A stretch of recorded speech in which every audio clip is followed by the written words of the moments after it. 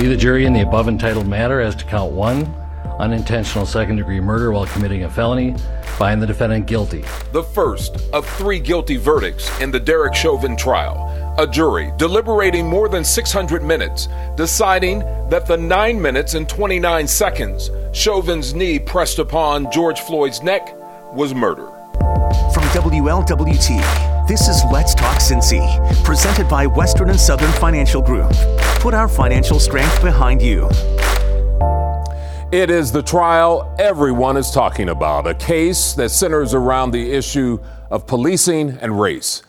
Hello, everyone. I'm Curtis Fuller, and welcome to Let's Talk Cincy. Derek Chauvin, a white former Minneapolis police officer, guilty of killing an unarmed black man, George Floyd, nearly 1 year ago. Well, here's a closer look at the charges. Chauvin was convicted of second-degree murder, has a maximum sentence of 40 years in prison. Third-degree murder has a maximum of 25 years in prison. And second-degree manslaughter comes with a 10-year maximum sentence. Let's talk about the reaction to the verdict. Here's WLWT News 5's Jatera McGee.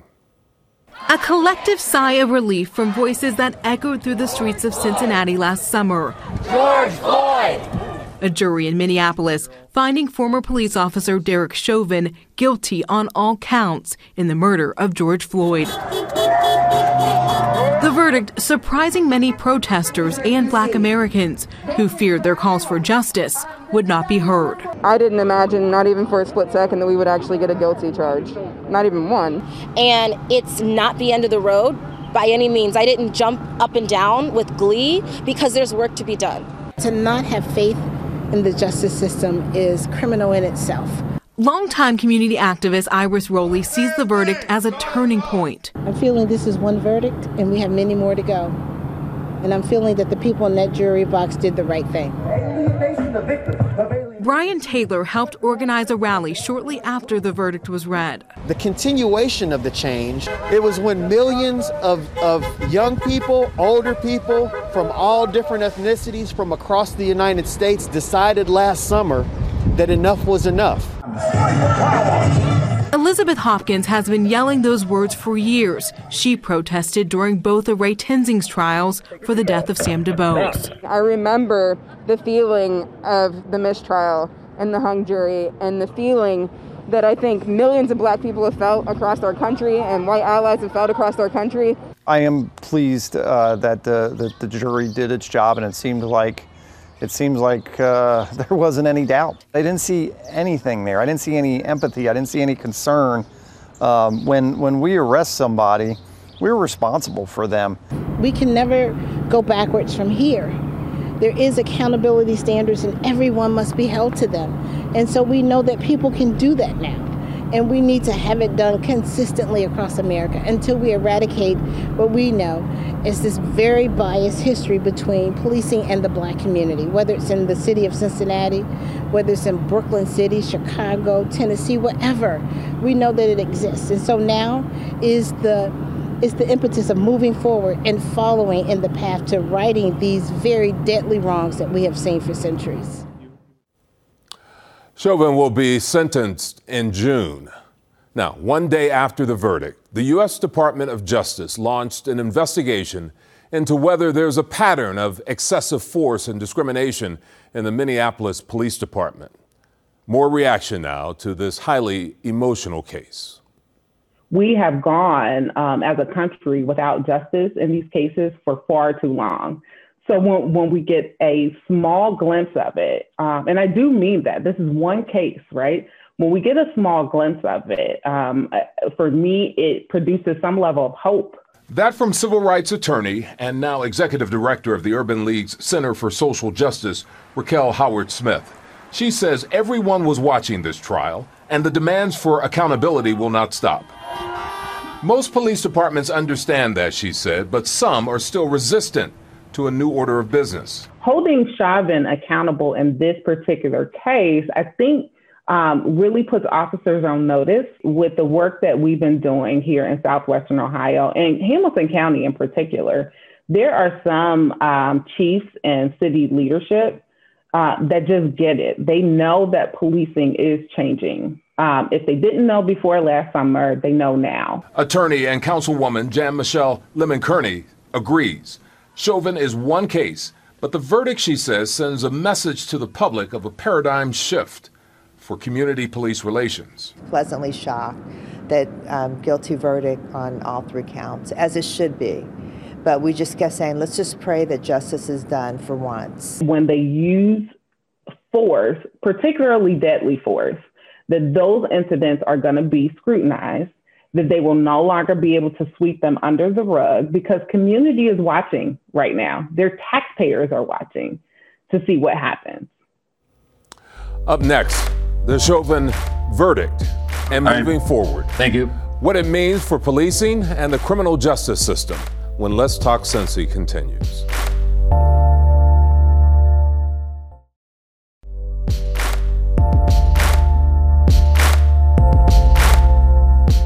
Many are wondering what will actually change after the verdict. Well, consider this, just one example. Ohio Governor Mike DeWine has already announced that legislation will soon be introduced that will increase accountability and transparency in law enforcement. And a Greater Cincinnati organization is working with area law enforcement agencies to address the issue of community police relations.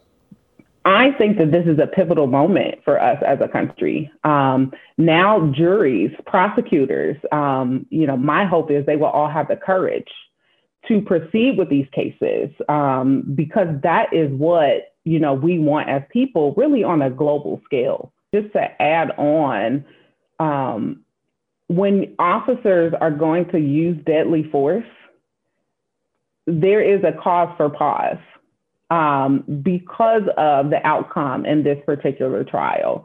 Our state laws and even, federal legal precedent has protected officers who have used deadly force and killed people in a lot of different situations. So, there's been a focus over the past 5 to 10 years on de-escalation training and ensuring that all law enforcement officers, new recruits and continuing education, that they receive specialized training on how to de-escalate interactions with the general public first, and then with special populations.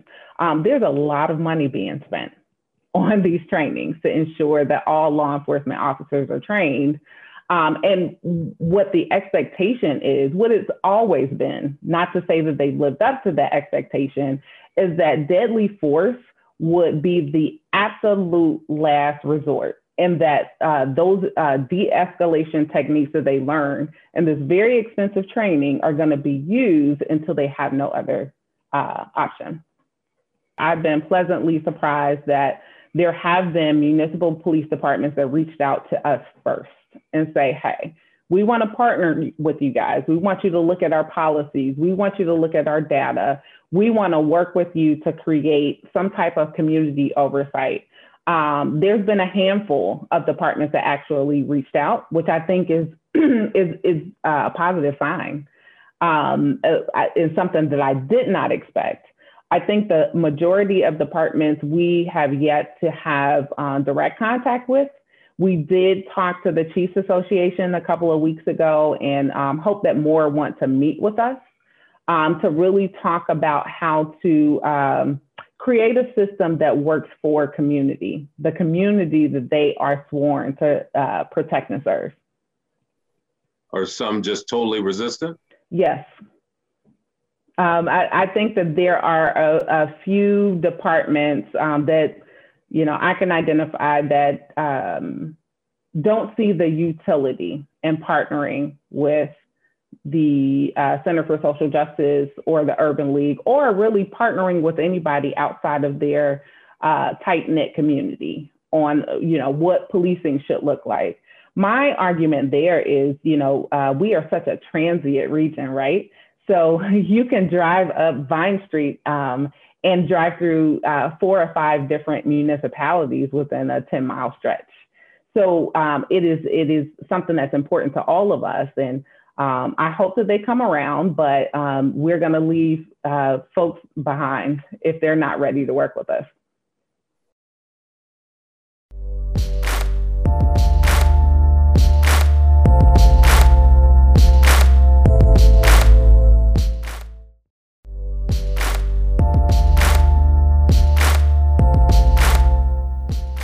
Another case, this one involving a fatal police-involved shooting, is also gaining national attention.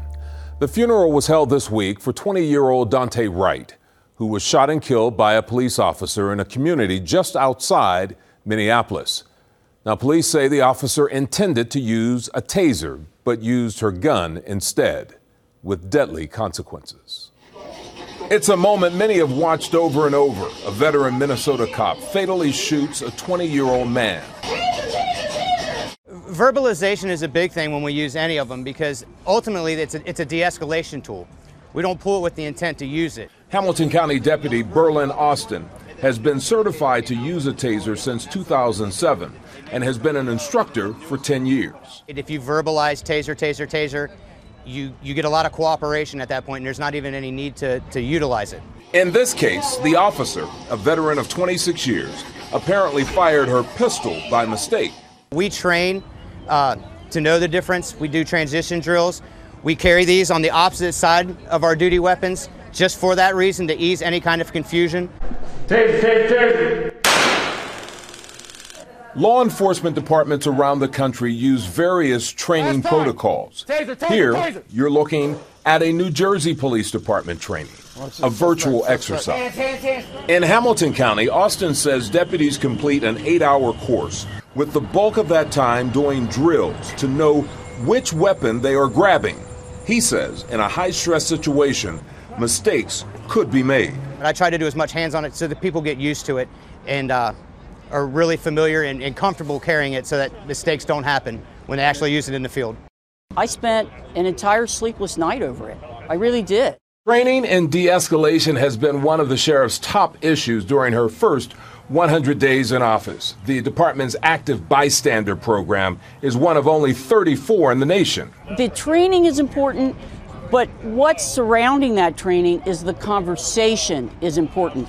I was one of the first people to go through the class, and what I observed in that class is officers and deputies opening up about some of the things they have seen in their careers, that later on they think to themselves, wow, why did I let that happen? I want to know what they think.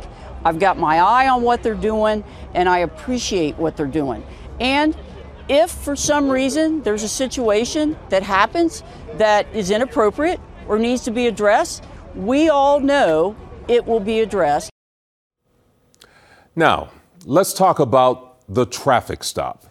But what happens when a veteran police officer is the one being stopped? Listen to this encounter in Roselawn by now retired police officer Scotty Johnson. Before I told him and showed him my identification, he told me I was speed. Curtis, I wasn't speed. Just wasn't happening. And he told me I was speeding, and he asked for my identification, and then I showed him the badge and all of that, and his eyes got big, and I said, really, between you and me, this was before body cameras, why did you stop me? No, why did you stop me? You know, let's have this is me and you. Why did you stop me? He said, I didn't know who was in the car. I said, you understand that's not a pretext for a stop. So it's happened. My windows weren't tinted back then. It happens. And the guy really had no explanation. So I know, unfortunately, that's still going on. First and foremost, there's always a time and a place to address and challenge. There's a time and a place, and there's a way to do it. That encounter, unfortunately, if it's with a police officer on the street, more than likely is not the time to do it. Be smart enough to articulate your disdain, but do it in a manner in which it is received. Because if nobody's listening to the other side, nothing gets done. So young people know there's always a time and a place for challenging. And I'm all for challenging. I'm all for pushing the envelope to a point where everybody gets understanding. So there's a time and a place for it. How you do it will go a long way. Knuckleheads are on both sides of the fence. You got some knucklehead police officers that never will get it. then you got some citizens that will never receive what's trying to be done. So the two knuckleheads on both sides, those two coming together, it's not a good outcome. But I will tell young people there's a way to do it. How you do it is truly the key. Now, among those expressing relief for the verdict in the Chauvin trial are people who recall their own encounters with police from decades ago. WLWT News 5's John London spoke with Reverend K.Z. Smith, who described his own experience in Over the Rhine. Before he knew how the George Floyd case would turn out late Tuesday afternoon, the officer come up to the driver's side, asked me to step out the car. I'm saying, well, for what? Just step out the car. Wouldn't tell me. Pastor K.Z. Smith recounted a moment from the 90s, long before there were flags and signs about lives mattering in black neighborhoods. Put handcuffs on me as tight as they can be. I was almost in tears. Smith was waiting for a colleague, Reverend Damon Lynch III, whose church back then was at Finley and Elm. He believes the way things unfolded in that instance speaks volumes about where we are as a society in 2021. Put me in the back of the police car, still didn't tell me for what. He was about 38 at the time, and as demonstrators marked a moment Tuesday night, the youth of today will inherit the larger matter of what happens from here. At some point, America has got to wrestle with this racial issues and these disparities that we see. Pastor Smith recalls being taken from Over the Rhine to District 1 for a ticket police thought he had not paid. Here's how Smith says that uncomfortable episode ended. I kept saying that I paid the ticket, and finally a white officer, he got on the computer and he looked and he found that I had paid the ticket. And the white officer that had arrested me, all he did was just looked at me and walked away. And he didn't say, I'm sorry. He just looked at me and walked away. In this footnote, John London tells us Reverend K.Z. Smith says he knows some very good police officers. However, there are others, he says, who just want to exert authority and don't care about fairness or basic human courtesy. Up next, she captured the triumphs and tragedies in the black community, celebrating the life of local newspaper publisher Marjorie Parham when Let's Talk Cincy returns.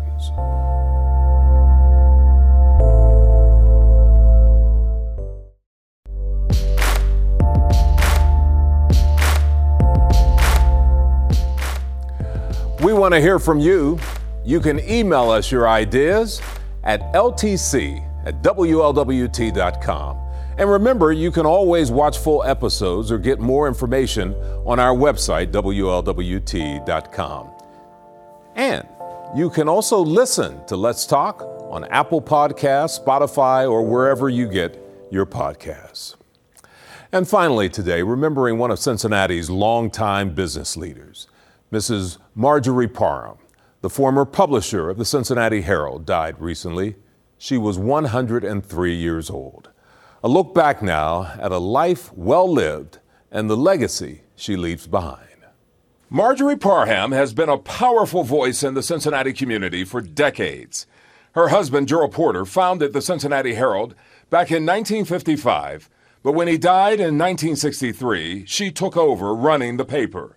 She was a force to be reckoned with, just a really smart, feisty, strong woman. I mean, she passed at 103, and it was funny when she moved into her retirement home because she said just in case she ever needed assisted living, but she didn't. I mean, she was just a force to be reckoned with. She was great. I loved her advice. I listened to her all the time. We always depended on her. She remained our publisher emerita. So, we still got advice and counsel from her. Just a really smart businesswoman. It's amazing to me how she kept the business going. Her husband died when he was in a car accident in 1963. The hospital wouldn't treat him by the time he got, and a nurse actually said, we don't treat black people. That wasn't her quote, but it was, that was the point of it. And so they took him to another hospital. It was too late. She called the White House. She said, my son Bill Spillers is in the Army. I need him discharged now. I need him to come home because we have a business to run. We're not going to let the Cincinnati Herald die. And so he was discharged. I'm like, you called the White House? She's like, oh yeah. And brought her son home. And they kept that business going for years, never missed a week. I mean, it was started in 1955. It's still going on. Never missed publishing, even got firebombed, and she kept going. But I can just imagine what it was like for a woman business person in the 1960s going around in a male-dominated field trying to get advertising to keep her paper alive, and she did it. She was fearless. Worked hard, but enjoyed every day of it, and I am happy that things are carrying on the way that they are. She sold the newspaper to Sesh Communications in 1996. She told me she appreciates that the Cincinnati Herald legacy lives on. Oh, I am just very, very happy about the way the Herald is going now.